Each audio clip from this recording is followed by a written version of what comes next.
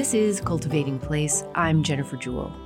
We're past the fall back time change here in the U.S., and for those of us in the Northern Hemisphere generally, the days are noticeably shorter, cooler.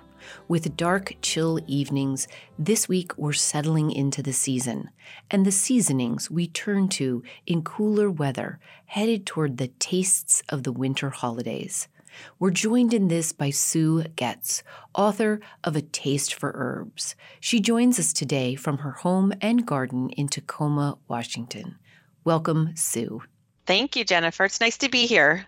I started to read this book, and I'm just going to admit straight up, I am not a cook. I am not a foodie. I am a gardener. I'm all about the dirt. I love to eat, Sue, I do, but I'm just...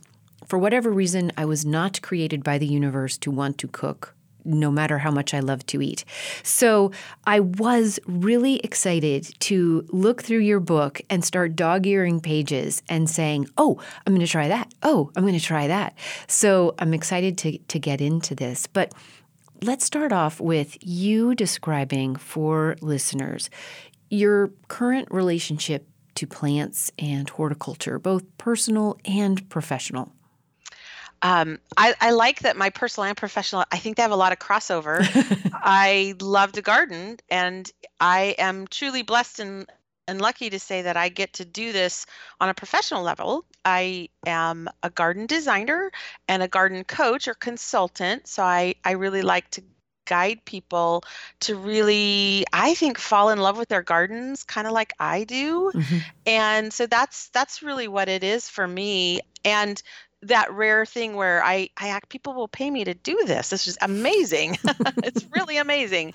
So I'm really lucky. I love what I do. And the balance of that is, the design work and the consulting is kind of the daily thing for me. And then I do love to learn a lot about the garden and share that learning. And so then it turns into, as you mentioned, writing and speaking and all of those things and getting people even more excited on a bigger audience level. Right. And you live in Tacoma, Washington, a veritable paradise for gardeners in a lot of different ways. Describe your home garden and your home garden practice, Sue.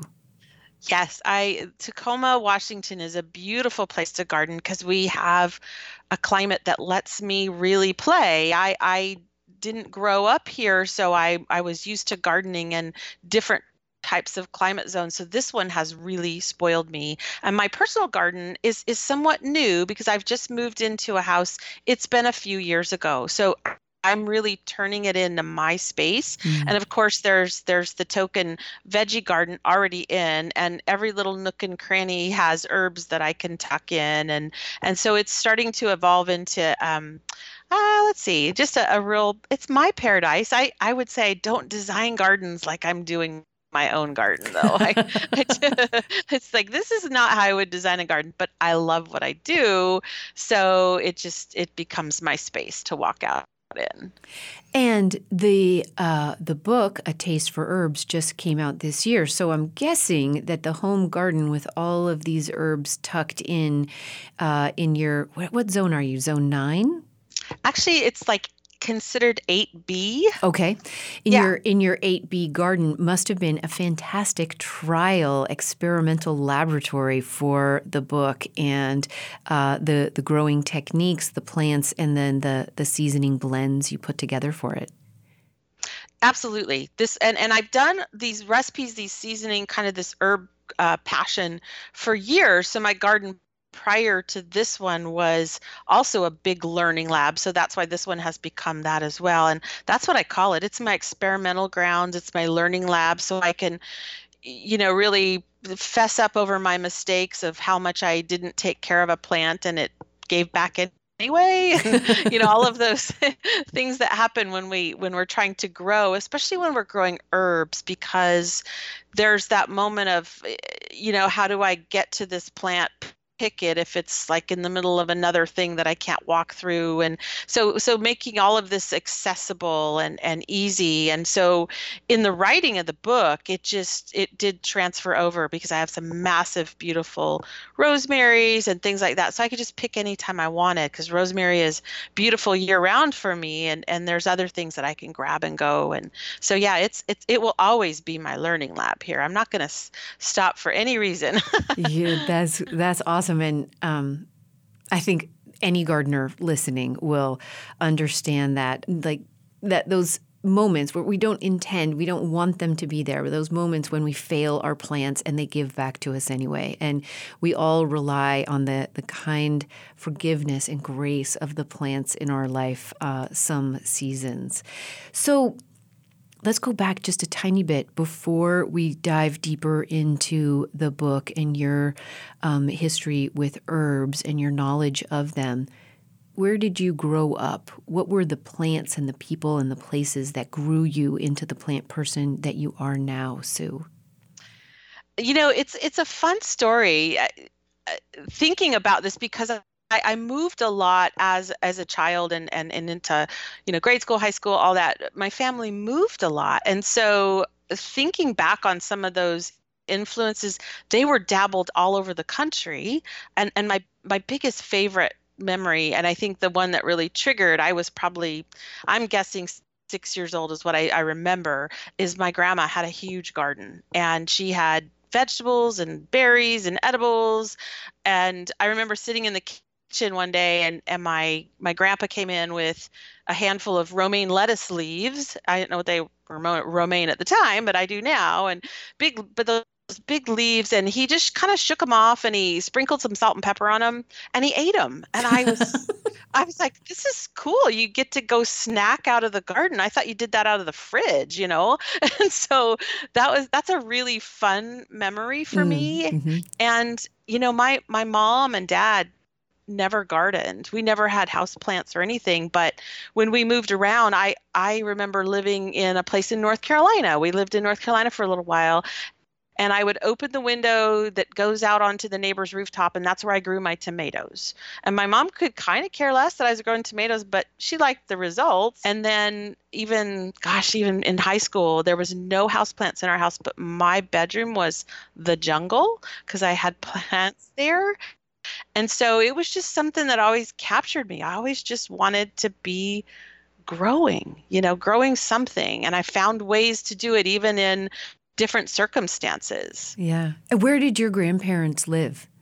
They lived in a little town on the coast of Oregon called Coos Bay. And so it was somewhat temperate too. So they had a really fabulous garden. I remember even my grandma chasing me out of the red currants because I was stealing them and she was trying to save them for jam. Yeah. So it was fun. That's where my memory starts for sure. That is awesome. And so where did you end up at school and what did you study and what took you to Tacoma in time? And that's even a longer story, but I have to say the journey that really turned it on its ear for what I do for work now was after high school, I moved into Idaho and I ended up marrying a third generation farmer. Mm. And so we lived on 360 acres in Idaho. And I think it turned everything I thought about what I was doing with plants just over its ear. I mean, I started like, oh my goodness, because it gave me a different respect. It wasn't just about the plants. It was about caring for the soil and the earth and all of the things that needed to make those plants grow. That's our environment on the farm and how we had to interact with it because it became our lifestyle. And to me, that was where things took a turn because my career at that time was not schooling and gardening. I was actually a graphic artist for print media at an ad agency. And so I just tell people I changed that medium from pen and ink to plants. And that's how it all kind of went from there. Yeah. So that capture of, and we lived on the farm for, I think it was about 25 years. And so that was our life. That was where my passion just got really deep and like, I just want to do this. And then I ended up in Tacoma through other circumstances, but then moving to Tacoma and to this climate, because in Idaho it was zone 4, and I, Mm. would just beg my little rosemaries to try and make it through the summer. Hmm. And so then moving to Tacoma, I was just a kid in a candy store. Okay, I'm doing this. I can grow whatever I want and get crazy. And my career took off because in Idaho I was teaching, and I was starting to do some design and taking some courses that kind of, taught me more about soil and earth and plants, and of course the biggest learning lab of all was that farm. And now I just transfer my kind of artist work, I would say, to designing and helping other people kind of get their environment what they want it to be and personalize it. That's really what it's about. Yeah. And so, where do herbs start to come in a big way? Because clearly, from what I gather in this book, you have a long and intimate history with growing them, playing with them, combining them, using them in all sorts of different ways. Yeah, herbs are a big one for me. And I think the intrigue just started in my kind of growing plant world that I was experimenting with. Was I also say I became a little bit of a selfish gardener. I wanted to just grow plants that gave me something back. Mm. And herbs are one of the most giving categories of plants. They give you flavor, they give you aromatherapy, they heal you. They just do so many things that I can't name another plant category that does all that. Hmm. And I was just enchanted. What can I do with this plant? Ooh, this, aloe vera on my windowsill. Or what can I do with lavender? I have some growing. I'm going to do this. And I think that's where it starts with people when they get really just really intrigued by herbs, is that fragrance. Well, ooh, what is this? What can I do with Yeah, this? yeah. Yeah, It's that's where it starts. Yeah, they are very enticing, and I would say they are as seductive a group of plants as any in terms of kind of calling out to us and saying, "Touch me, taste me," Mm. rub and just everything. The Yeah. And then, of course, the history and lore, once you start getting into it, and the power of them, just it does, I think, capture most people's imaginations. And thankfully, as a gardener, they are also so generous in their easiness of growth. And some of them can become a little thuggish, but they're once you get them established, they are hard to kill and they are easy to help thrive. Yeah, agree. I mean, absolutely 100%. And I think that's a bit of the intrigue Hmm. is, oh, I can grow this, and oh my goodness, look what it's doing for me. It's, just think of what a patch of mint will do for you Yeah. besides take over your garden. That is true. And then of course you let them go to seed, or you don't harvest them in time for one stage and you get to the next stage and you have the incredible, you know, the rooting of them sending out runners, the flowers feeding the birds and the butterflies and the bees, and then you get the seed set and the generosity often of self-seeding in places, which you do, some of them, especially like the mints, you have to watch out for those runners and watch out for volunteer seedlings who are trying to destroy your neighbors. But in general, every stage of them has something both beautiful and helpful to us as cooks or gardeners, or, in the apothecary side of life.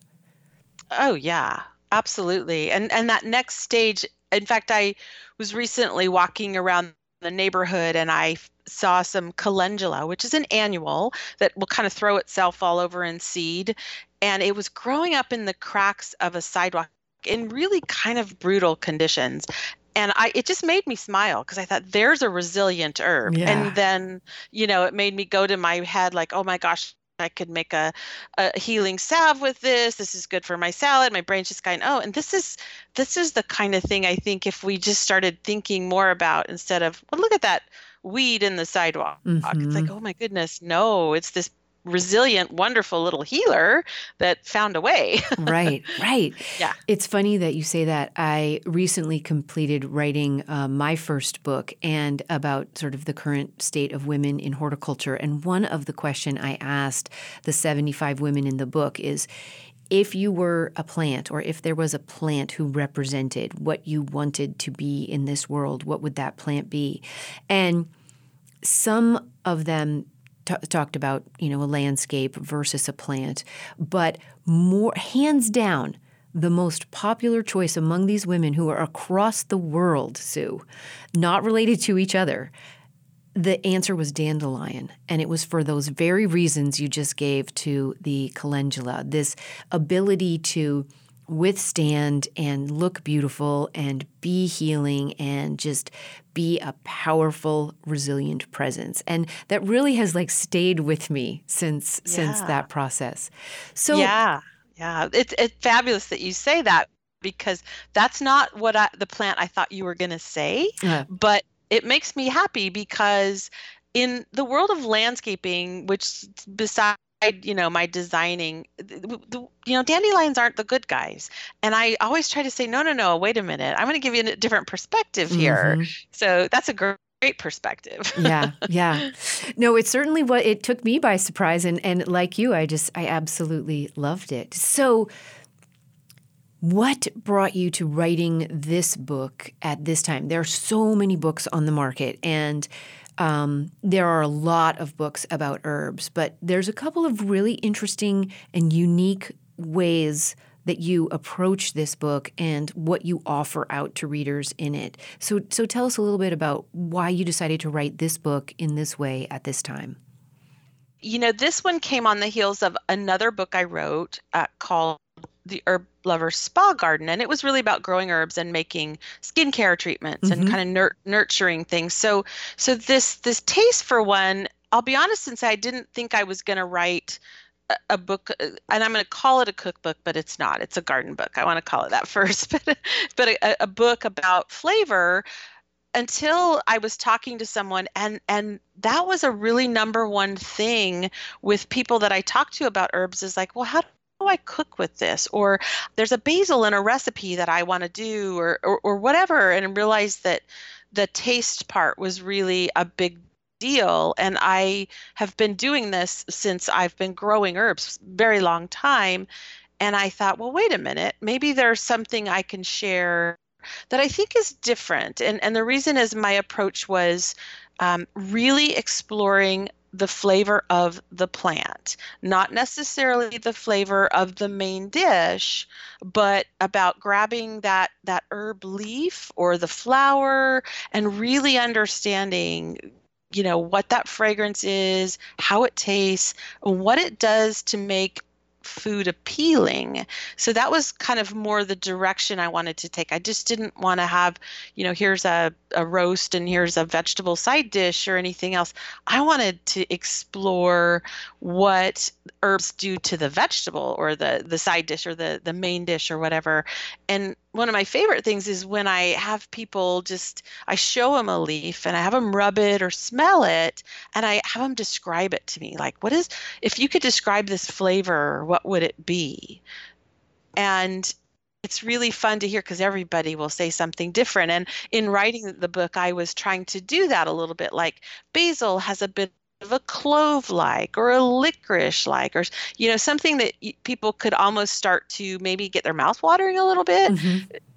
And I think once you start to connect it to something familiar in your flavor palette, you start to realize that that's that plant in your garden that you can actually go pick and do that with. Yeah. And I think that's really the fun part, because I think people know how to season. If they cook, they know how to season food. You put salt on it, you put this or you put that, and maybe the recipe calls for a teaspoon of thyme or some chives, or they put chives on their baked potato or whatever. But I wanted all of that to really start to connect all of it back to your garden and start there, and then work your way back to the flavor. Because I'm a gardener, and so I wanted it to not just be a cookbook, is really the approach I wanted to take. I'm Jennifer Jewell, and this is Cultivating Place. This week, we're talking all about things herbal and tasty, from the garden and then into the house and kitchen. Sue Goetz is a garden designer known as the Creative Gardener, and she's sharing with us some of her thinking about growing and using herbs all year, but especially now as we lean into late autumn and feel the front edges of winter. We'll be right back for more. Stay with us. Hey, it's Jennifer. I know that I sometimes go way far over to the side of what we think about when we think about gardens and gardening. And maybe there are some of you out there who will smirk and nod when I admit that sometimes I might spend so much time thinking about why we garden and what we mean when we garden that I forget to get us back into the garden. I know, it's true. That's what this conversation with Sue felt like for me. A fresh, aromatic dig into the actual garden. The simplest of things that we love about being in it, working with it, and knowing it so well. From how it smells and feels to how it tastes. There are lots of ways our gardens nourish us, and this is one of them.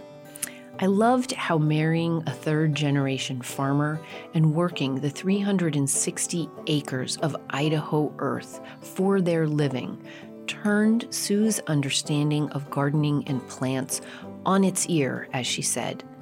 I really feel that respect and integration in her work. It's a good respect to show up with every day we're out there. You're going to love Brie Arthur in this same way next week, too. More good tastes to come. But now, back to all things herbal with Sue Goetz.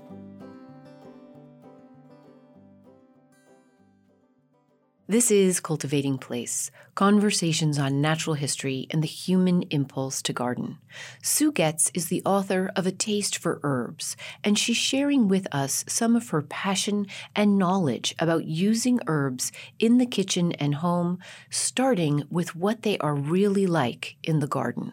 One of the really fun things in the book for me was the way you walk us through combining different herbs in different ways to create these more complex seasoning mixes that you can use in all different ways. And this, for some, really sparked with me. Before we get to those, because they maybe, for me, are like the culmination of our conversation.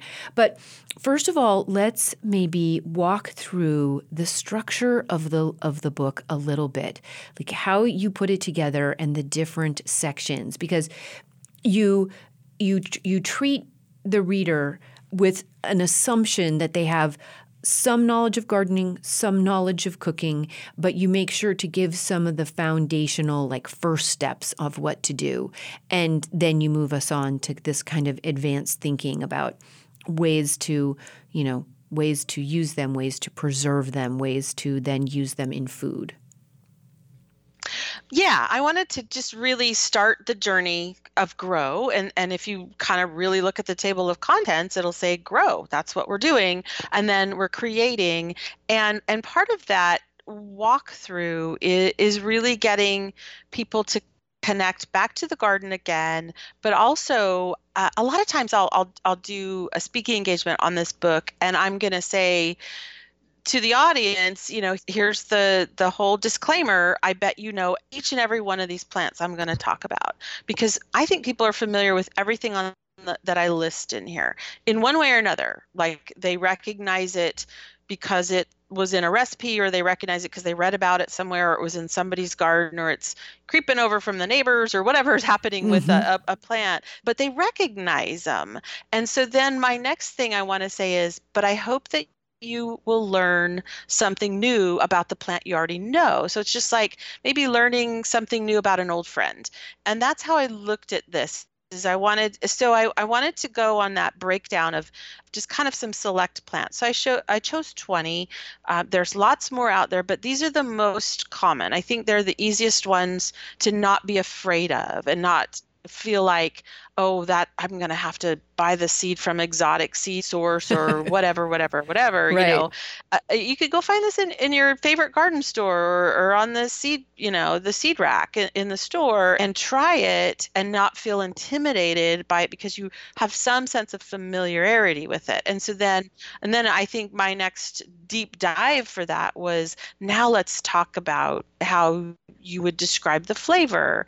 And I also talk a lot about how to grow them and be successful, what they need to grow well.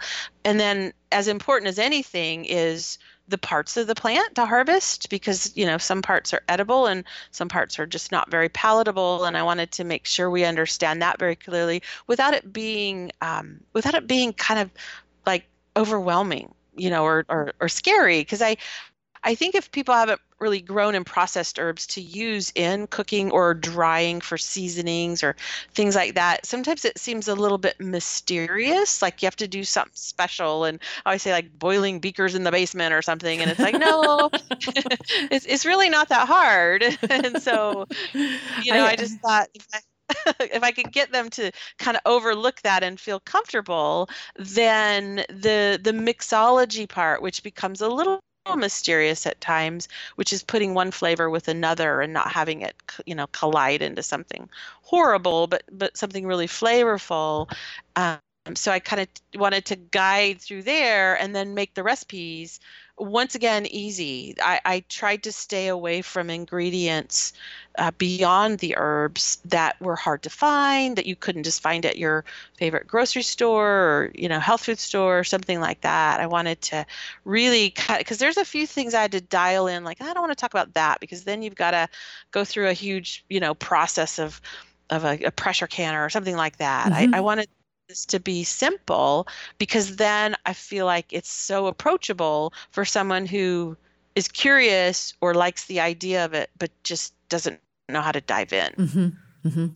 And I love how you not only approach the simplicity, because I could look through this book and say, I could do that. I have all that stuff in my kitchen, even though I'm not a great cook. And I have almost all of those herbs in my garden. And I agree with you completely that the 20 you include here are going to be familiar to almost everybody, but your handling of each of them does give you these great little new pieces of information. For instance, I had the great fun of reading the book and then sort of quizzing the people around me and saying, all right, can you tell me what's the difference between an herb and a spice? And I had never actually heard this or read this before or thought about it before, Sue. And so that was fun. And John actually got it. He figured that part out. And then I said, okay, so what's the one plant that's an herb and a spice? Ah, And he got it. He got that too. I didn't oh, get it. nice. So describe for listeners that difference right there. What is the difference between an herb and a spice? So herbs are typically that kind of leafy, herbaceous type of plant that you grow in the garden, and spices tend to be more the seeds and the bark and the more harder structures of plant. Mm-hmm. And especially and when we talk about that and when you start naming them, you really understand, like, cinnamon is the bark of a tree. So that's a spice. And a lot of times spices are also really not easy to grow in the garden. They're really more indigenous to warmer climates, more stable climates of the world. And so those are the differences. It's not a really big difference, except for when you start thinking, oh, the woody part of the plant or the Right. seed or something like that, Mm-hmm. rather than that leafy kind of herbaceous green thing that you grow in the garden. I said that like a thing, but it's the herb plant that you grow in the garden. Right. And the minute I read the description, I'm like, oh yeah, I get it. That's cool. And let's go ahead and give the answer to the big riddle. What is the one plant that we know of at right now that is an herb and a spice, Sue? So the herb is cilantro and the spice is coriander.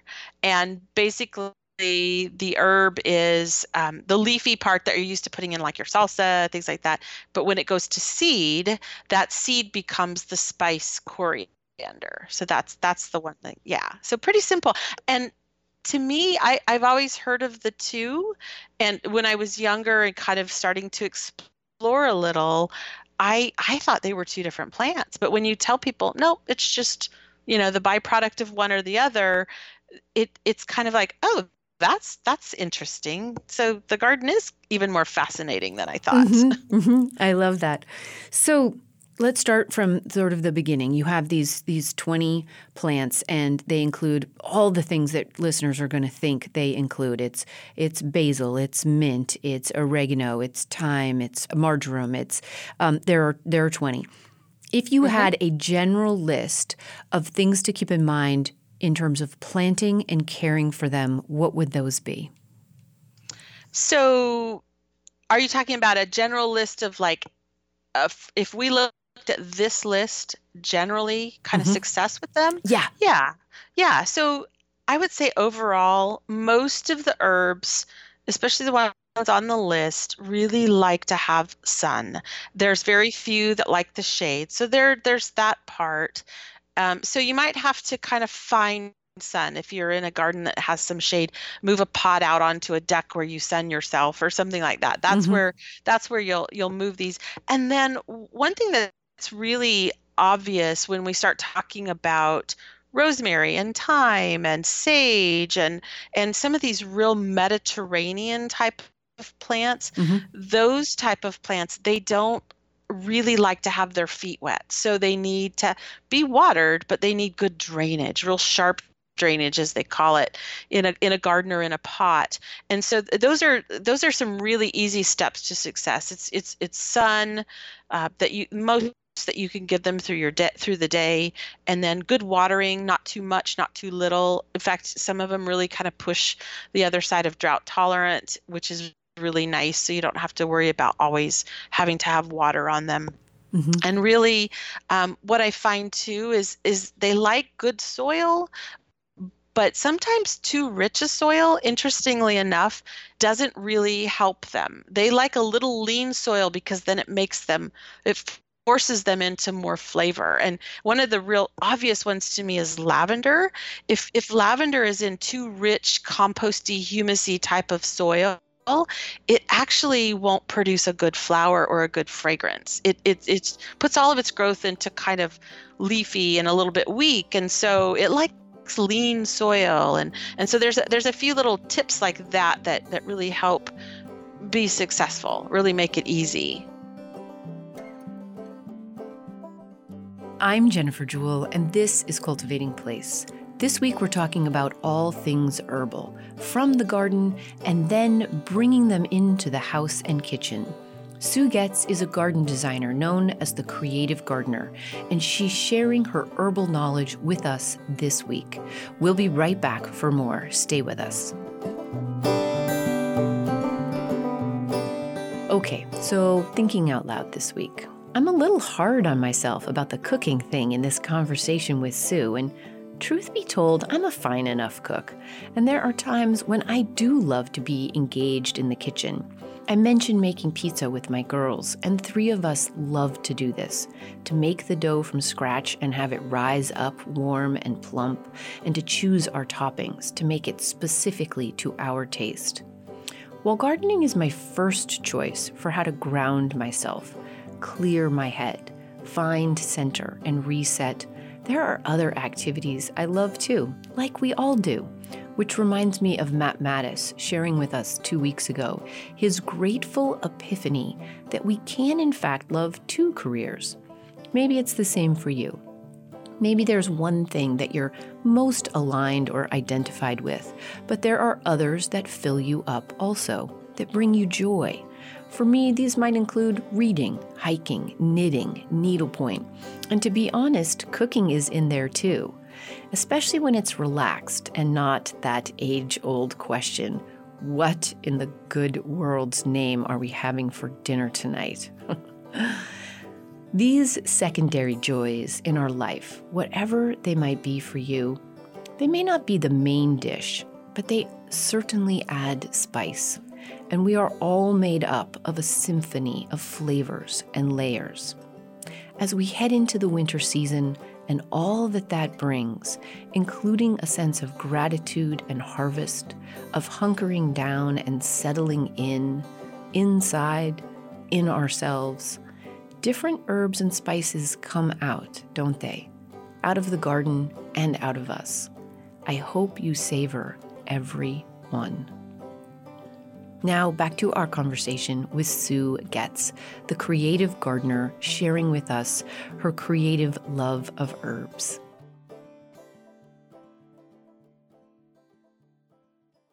This is Cultivating Place, conversations on natural history and the human impulse to garden. Sue Goetz is the author of A Taste for Herbs. As we come back, she's sharing with us more about how to make good use of herbs through understanding their chemistry. When I was writing this book, I did dive into some research on the essential oils within the plant and the chemical makeup of them. And it can bury you kind of deep in a lot of that science, but I loved it, and I thought it was really fascinating, and how some of the components of the essential oil, which is the essence within the plant, have different levels of percentages of their makeup, and a lot of it is based on the soil they're grown in and the climate they're grown in. And to me, that's really fascinating. That's why we hear, great things about lavender coming out of the south of France, or even up here in Washington State in the Squam area, because it's the soil bringing out their essence a little bit stronger. And mint will be a little bit better plant when it's grown in a little bit more moist soil, or with a water flow nearby where it can get water in the soil. It'll have a richer essential oil to it, which I think is really interesting. And it's science, but it's fascinating, and it helps you to kind of understand a little bit more, and actually I think get a little bit more respect for the plant too, instead of I'll grow you, you'll be fine, I'll taste you, it'll be great. Right. It's like, you get a little bit more out of that when you start thinking about what the diversity of and how they're growing.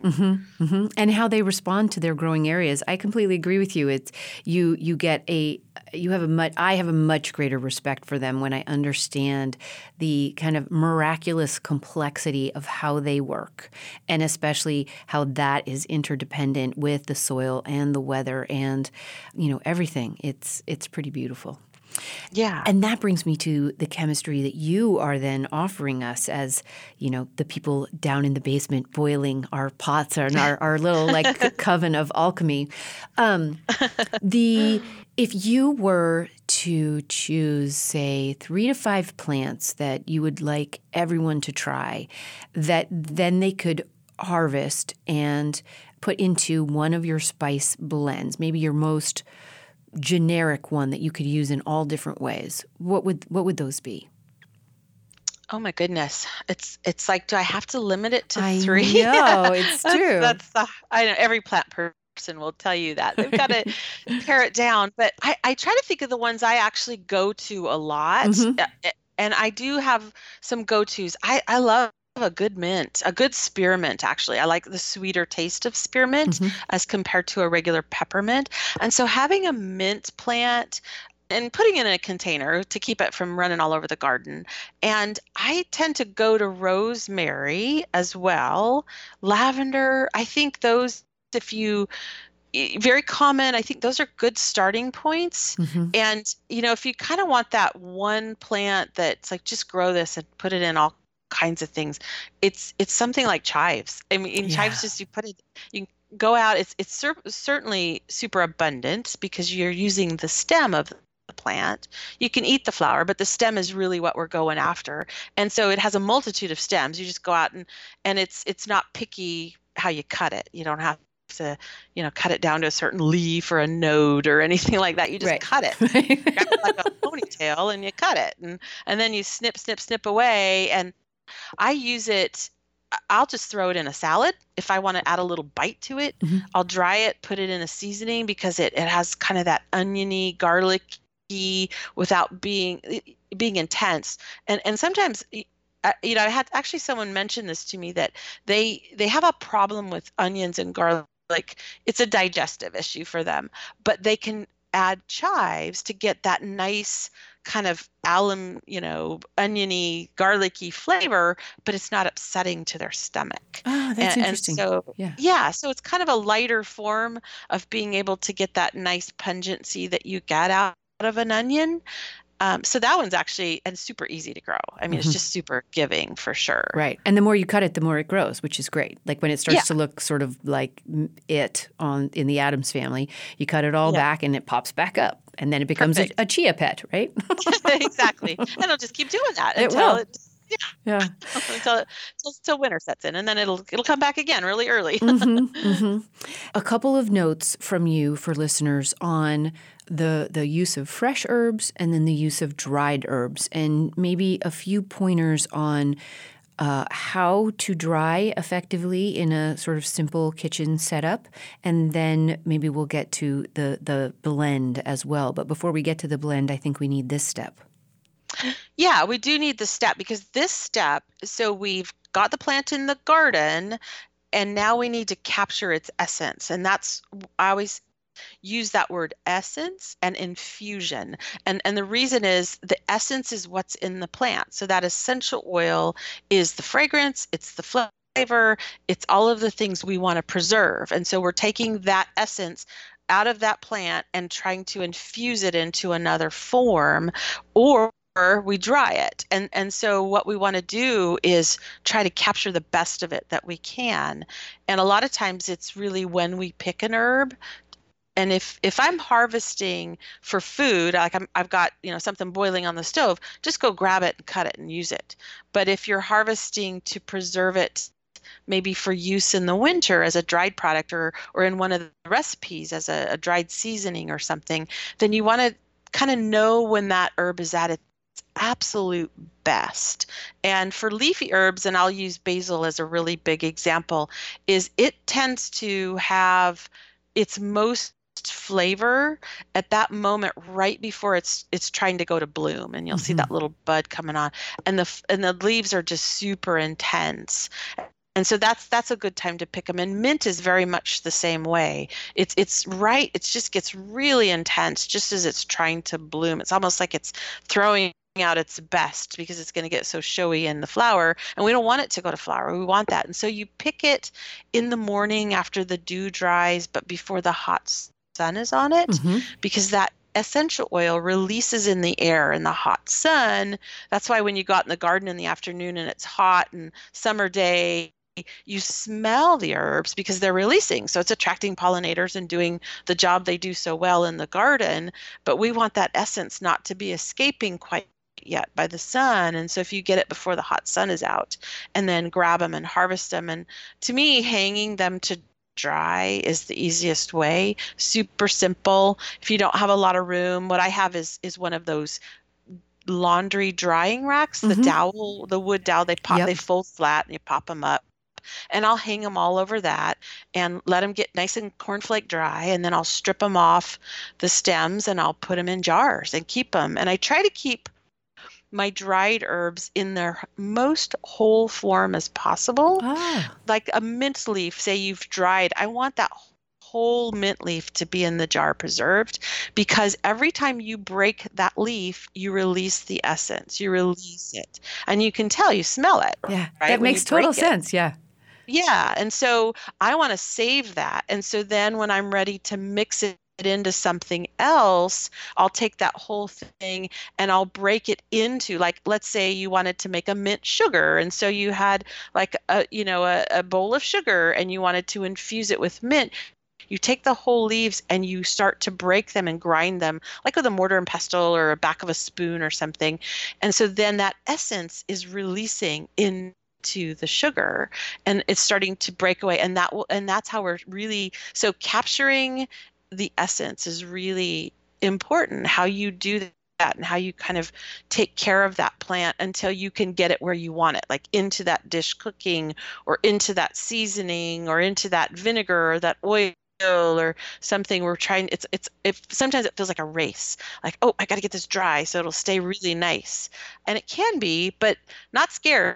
And certainly you don't need a lot of crazy exotic equipment. I mean, this is a laundry drying rack. I also have old, yeah, I mean, that's how simple that That really is. And then I have drying screens that I make out of old picture frames. You just use the wood frame and you staple on window screen, and those that's what I use to dry my flower heads, like calendula, or leaves that a lot of times I'll do the basil on that because they don't hold well on their stems. Hmm. And so I can lay them flat. The air will go through the screens and help them to dry nice.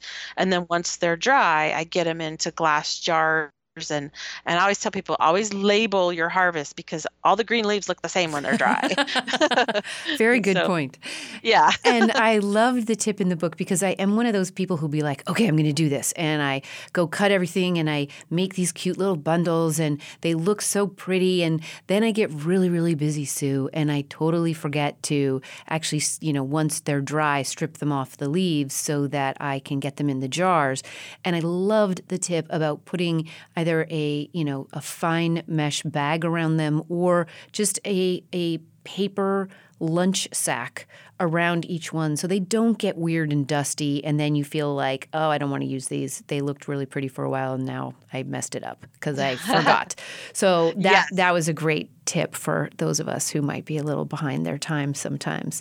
Yeah, it works well because it also keeps like the dust off. But if you've ever dried rosemary or lavender, and all the leaves are falling off, they're on their kitchen floor, they'll catch in the bag, which is perfect. Yeah. That's where you want them. So then you can just dump them off into a jar. Yeah.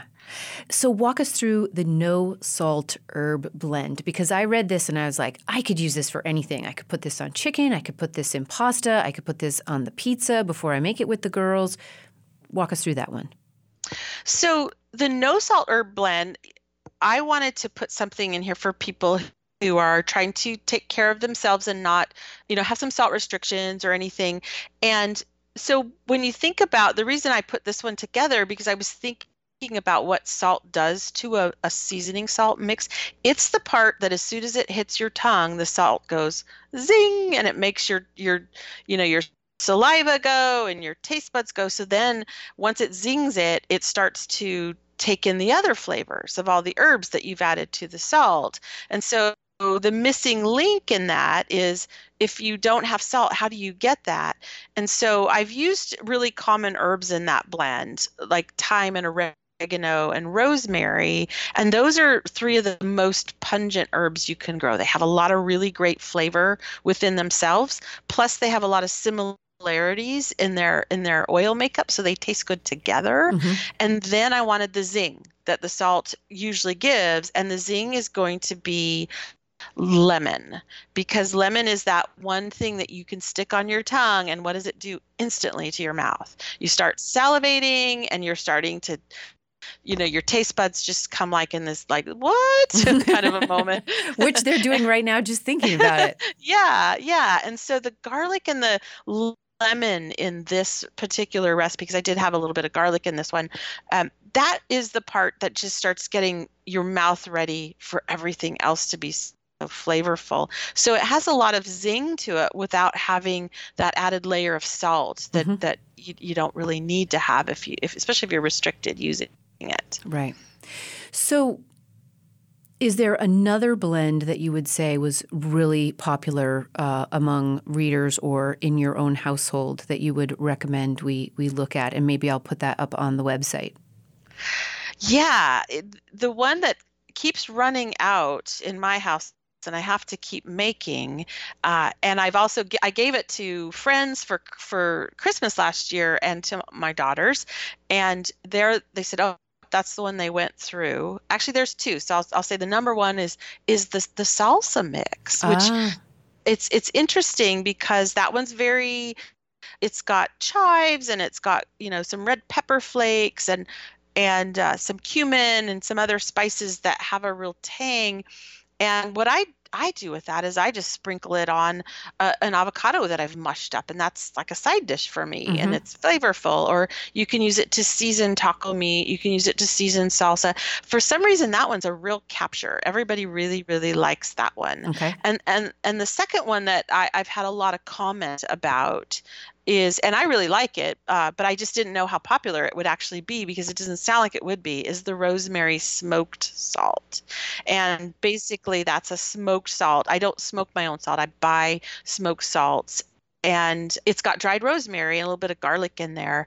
And that one is actually really yummy on roasts and barbecue, grilling, meats, that kind of thing. Mm-hmm. And I've had that one really commented on. That's one of their favorites for really enhancing the flavor of meat, especially. Great. Well, if with your permission, I will put those 3 recipes up on the website for people to take a look at. Nice. Yeah, that'd be fun. As we are wrapping up, when you think about this, and it's fun and it's tasty and we love it as gardeners and this whole interplay between us and our food and our gardens and our climates. But when you think about it in the most expansive terms, Sue, why is this important? I really think it's important. First of all, there's the simplicity of it. The growing herbs and learning how to use them, to me, feels like it could be and should be a gateway into a bigger thinking about what the garden gives to people and how it really is a bigger part of, how we take care of ourselves and our world. And I think it really draws a certain amount of respect when you're out in the garden and you have successes and failures, but then you turn around and you have this simple plant healing you or giving you an amazing taste in your mouth. Mm-hmm. And I think I think in the bigger world, I think back when I mentioned about living on the farm, and what really turned my gardening world on its ear was how I nurtured the soil. That was important all of a sudden because that was our life, for one thing, but also for my plants in the garden, my herbs, it was a whole nother world. And so I think we learn bigger than ourselves, just by that simple wanting to have a flavor, that we learned how to take care of soil. And then that gets bigger and bigger. And it's like, to me, I hope a wave, because I've actually talked to people and they'll have maybe even just one herb on their windowsill. And they figured out how to use it or what it did for them in particular.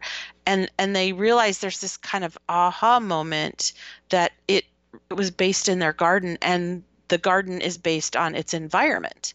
And I think that opens our eyes a little bit, how that respect for the earth is the reason they got the flavor. Thank you very much for being a guest on the program today. It's been such fun to talk to you. It was a real treat. Thank you. It was fun to kind of dive back into my roots of gardening. This was fun.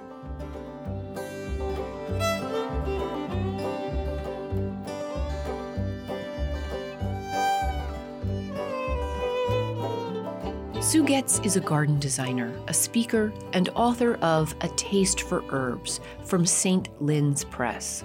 You can follow her work at theherbloversgarden.com or thecreativegardener.com. And as you head into this mid-November, I hope your taste for herbs is a seasonal joy. Join us again next week when we go even deeper into the food we nurture in our gardens.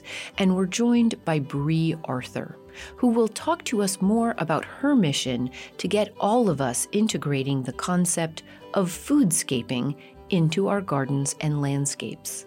She's also known as the Crazy Grain Lady, and she'll encourage us to try even growing rice in our gardens.